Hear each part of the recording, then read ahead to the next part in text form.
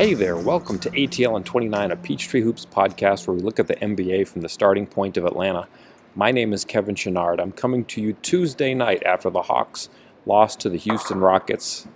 We typically start with the 3 stars, but perhaps here we could begin with an honorable mention. Vince Carter scored 15 points, made 5 of 8 threes. You may have seen my tweet earlier this morning, but if you haven't, Vince Carter has been damn near incredible since turning 42 years old on January 26.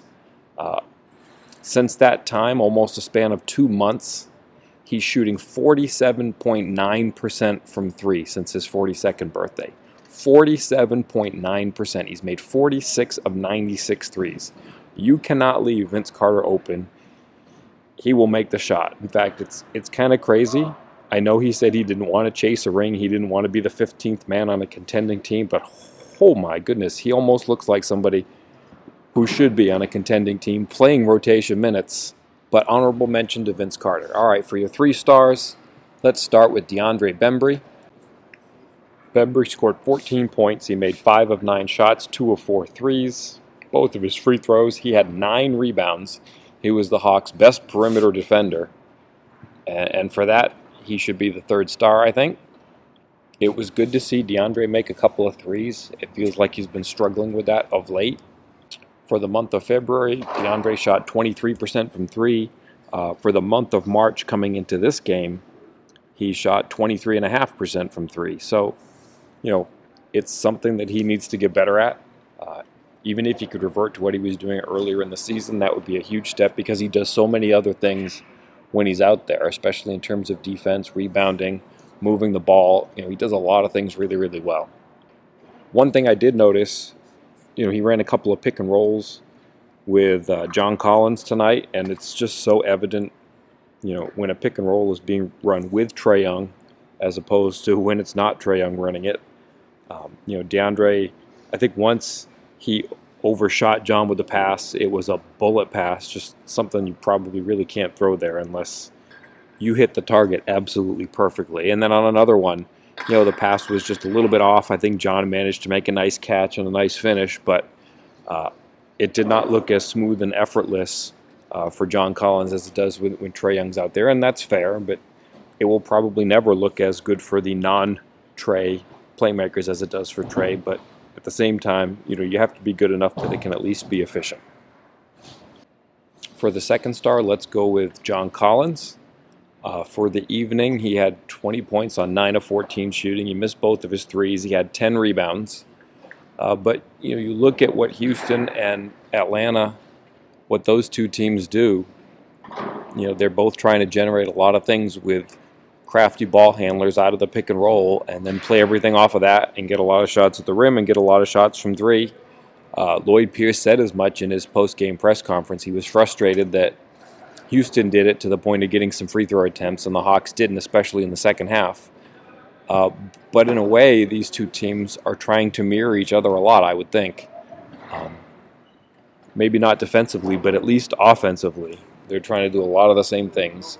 And without John Collins, it just isn't going to look right. You need to have Collins out there. You need him as your role man. He gives the team an element that they really just don't get anywhere else. There was one play tonight where the Hawks switched a pick and roll out on the perimeter. They ended up with John Collins on James Harden, and it went really badly. It was pretty ugly. Collins, there was a lot of space. It was just Harden and Collins, no help to be seen anywhere. Collins gave him too much room for a jump shot. He was playing his right hand instead of his left, and Harden gave him a small dribble move that just froze him, and he went right by because he already had an edge going left. So, and in that play, Collins was also just too upright. It was the kind of play that gives you a little bit of pause about what we might see from John Collins defensively from the future. He's been good for a couple of weeks now in terms of protecting the rim and blocking shots. He intercepted, some of the pick and rolls tonight, made those plays hard, but the Hawks are if they're going to continue to do some switching, 2 through 4, they're going to need Collins to be better staying in front of a guard one-on-one out on the perimeter. maybe before we go on to our first star, since we're talking about the Hawks big men here and the unique aspect that John Collins brings to the team, we should also mention that how Dwayne Dedmon and Alex Len were used tonight. Dedmon played 24 minutes, while Alex Len played 12. I think what you're seeing there in the discrepancy between Dedmon's minutes and Len's minutes is that you can just do more things defensively with Dedmon in terms of switching.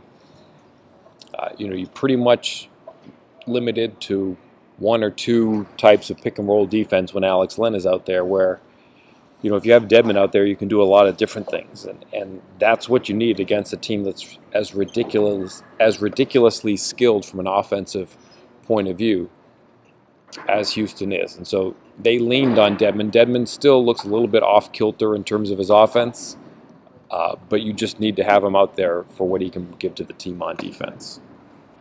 By the way, Alex Len missed his 1-3 tonight, but just having watched him playing games, shoot in practices, shoot before games over the last couple of weeks, he's really starting to get his three-point touch back. I wouldn't be surprised if he has a hot stretch from three here from now to the end of the season, which unbelievably is, just a handful of weeks away.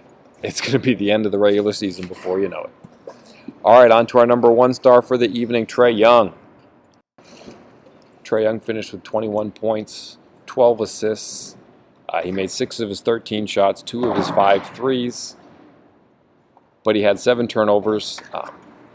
Honestly, you look at the 12 assists and 7 turnovers and you say that's an awful ratio, but at the same time, he had 12 assists. He easily could have had a lot more assists than he did tonight. He was throwing some incredible passes. Houston did a good job defensively after the game. Trae was talking about how Houston varied its defensive coverages on him in the pick and roll all night. They showed him some traps. They did some switching. He saw a lot of different things tonight, and they varied it frequently enough that I don't think he ever got in his full comfort zone. And even if he did, his teammates did not. The Hawks offense, looked choppy in a lot of places, and the only time they didn't was when Trae Young was throwing passes that were essentially perfect passes. One thing that I thought that was fun from tonight, Trae Young essentially grew up a huge Chris Paul fan. When Chris Paul was a rookie, the Hornets moved to Oklahoma City because of Hurricane Katrina and the aftermath of that. Trae Young was in Oklahoma, absorbing it all in. Throughout his childhood, he was going to Chris Paul camps and trying to learn and emulate the things that Chris Paul did. And tonight, it almost felt like in the second half, Chris Young tried to put Trae Young on notice. It was almost like he was trying to take the things that he's seen Trae Young do this season, which of course he probably lifted from Chris Paul originally, and show them that he was really the master of these moves, and he wanted to bring them back around to Trae. He hit an ultra long three. There was one move in the paint where he brought the ball behind his back, dribbled through his legs from back to front before pump faking John Collins and passing to a teammate once the defense was totally off kilter.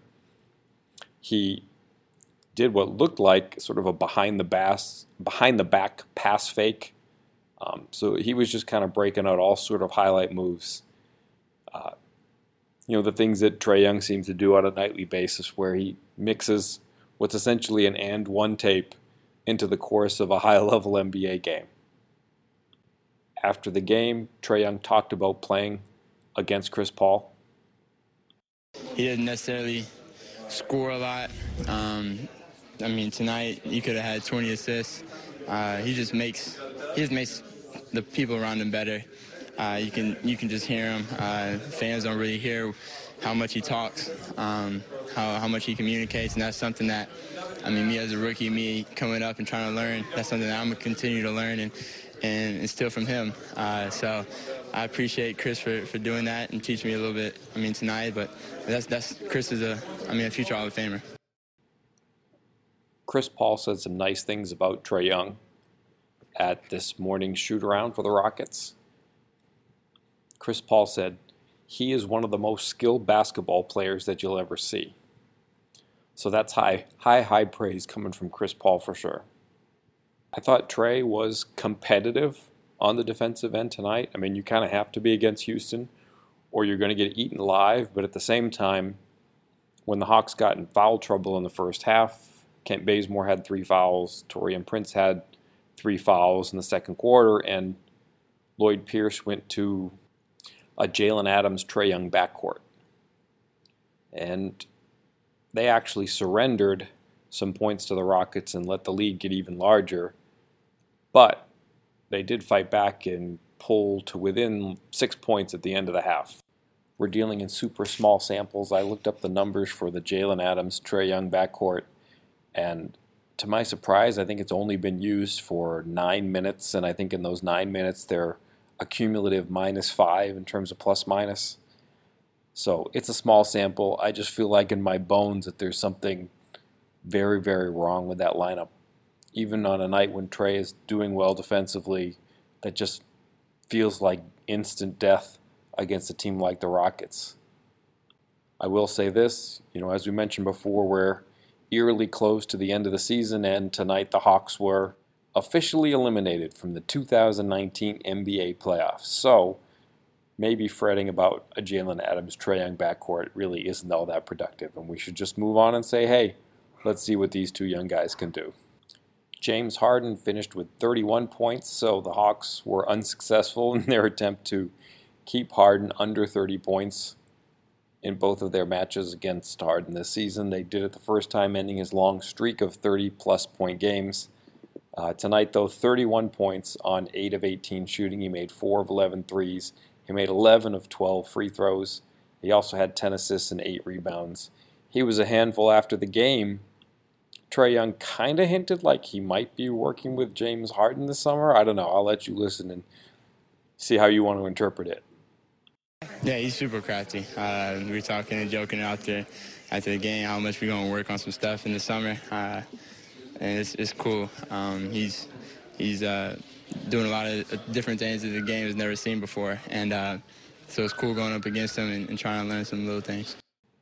Anyway, a fun game overall for Trae. Regardless of what the numbers are and what Houston's numbers are, you watch Houston and their elite talent. You see James Harden, you see Chris Paul, and then you see Trae Young in the same game, and it's like he kind of belongs out there with him, which is good to see. The Hawks really had no answer defensively for the Rockets tonight. You look at what they did in the first half, and they were essentially trying to defend pick and rolls involving Clint Capella with just 2 defenders, and it wasn't working. Capella had 20 points at halftime, and he had made 8 of 10 shots. So in the second half, you could see the Hawks defense, anybody that was guarding a shooter that wasn't in the main action, they were all a step closer to the paint, maybe 2 steps closer to the paint. And what we saw in the third quarter was some great ball movement from the Rockets. They were, moving the ball from the strong side to the weak side. They were getting unbelievably open corner 3-point looks, the things that you just don't usually see in an NBA game in 2019 where there's that much of an emphasis on not giving up open threes, not giving up corner threes. The Hawks, because they were trying to start pick and rolls with Chris Paul and James Harden, because they were trying to take that away and limit Clint Capella at the rim, the Rockets were just moving the ball and getting wide open threes. Lloyd Pierce mentioned it after the game. The goal is to get the ball out of James' hands, but it's really to make him make the hardest pass, which is the skip pass. And, obviously Capella was getting a lot of opportunities just directly from CP or from James or from whoever else, just hitting the roller, and our weak side defense wasn't pulled over as much as we would have liked. Then the flip side happens. We do pull over and they go swing, and they just started draining threes the second half.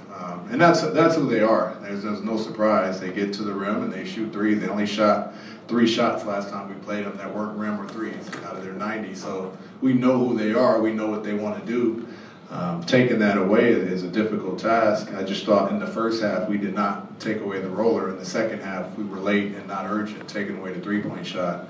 And I still thought we were in the game. I thought we were in the game for the most part. We turned it over a lot in the second half, and we couldn't get free throws while they did in the second half.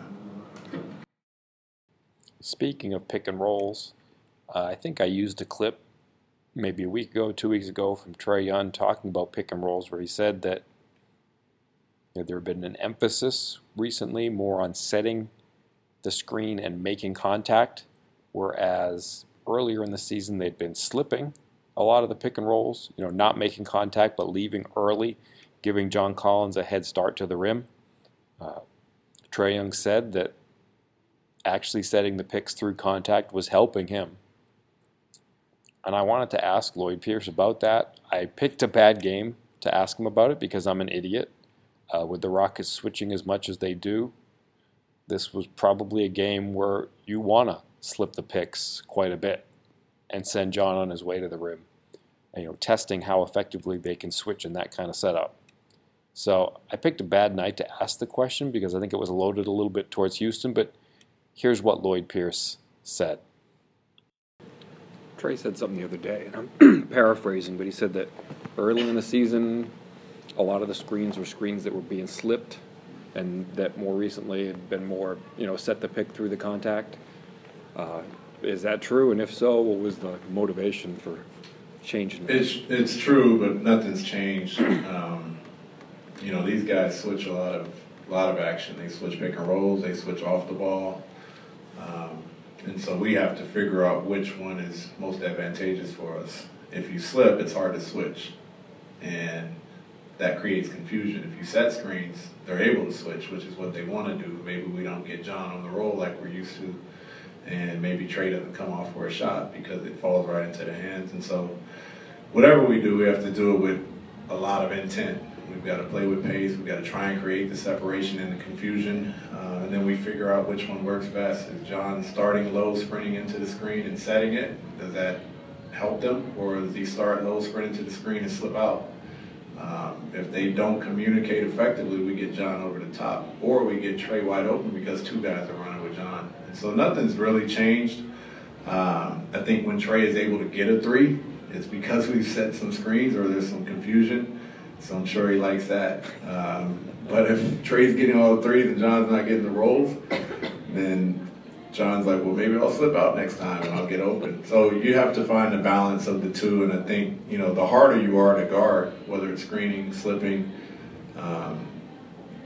the easier it is to create the confusion. And everyone benefits from it. One time they aggressively switch and Trae doesn't get a shot, but he's able to hit John. And we just saw a lot of the film. John was wide open for a dunk in Houston because of the confusion. Obviously, Trae got going with a lot of threes because they were switching, and there was some confusion. I don't know what they're going to do tonight. Trae had a great game when we played up there in Houston, so I'm sure they'll have a game plan for him. We've got to figure out what that is, and then we got to figure out should we slip or set screens tonight. Not too much else to cover here. It seemed like Kevin Huerter struggled again. He made 2 of 9 shots on the night. He went 0 for 6 from 3, scored 4 points. He had a very nice dunk. After a Trae Young offensive rebound, Trae kind of kept his dribble alive around 15 feet from the hoop, and while the defense kind of froze, Huerter recovered from the other side of the floor, slipped in and just darted towards the rim and got a soaring dunk that was probably the prettiest play of the night, but at the same time he's struggled recently. Maybe struggle is too strong of a word, but it feels like for the last month and a half, if you look at what the Hawks have done, they either win or have super competitive losses on the nights when Kevin Huerter shoots well, and on the nights where Kevin Huerter doesn't shoot well, like the 0 for 6 tonight, it ends up being a pretty resounding defeat. So it feels like, and maybe I'm overplaying this, but Kevin Huerter, in a sense, is a little bit of a bellwether for this team. When he's doing well, the Hawks are going to do well. I want to do a mailbag episode sometime in the near future. So if you would, send me your questions. You can get them to me one of two ways. You can either reply to this particular post for this podcast at the Peachtree Hoops website in the comment section. I'll be looking for your questions there if you have any. Or you can hit me up on Twitter at KL Chenard, either as a direct message, or if you want to just at me on Twitter, I'll look for your questions that way. But I would like to do a mailbag episode with some of your questions sometime soon. As always, we ask you to subscribe, rate, review, Give us all the good stuff. Any and all feedback is welcomed and appreciated. And I hope to talk to you again sometime soon. Have a good one.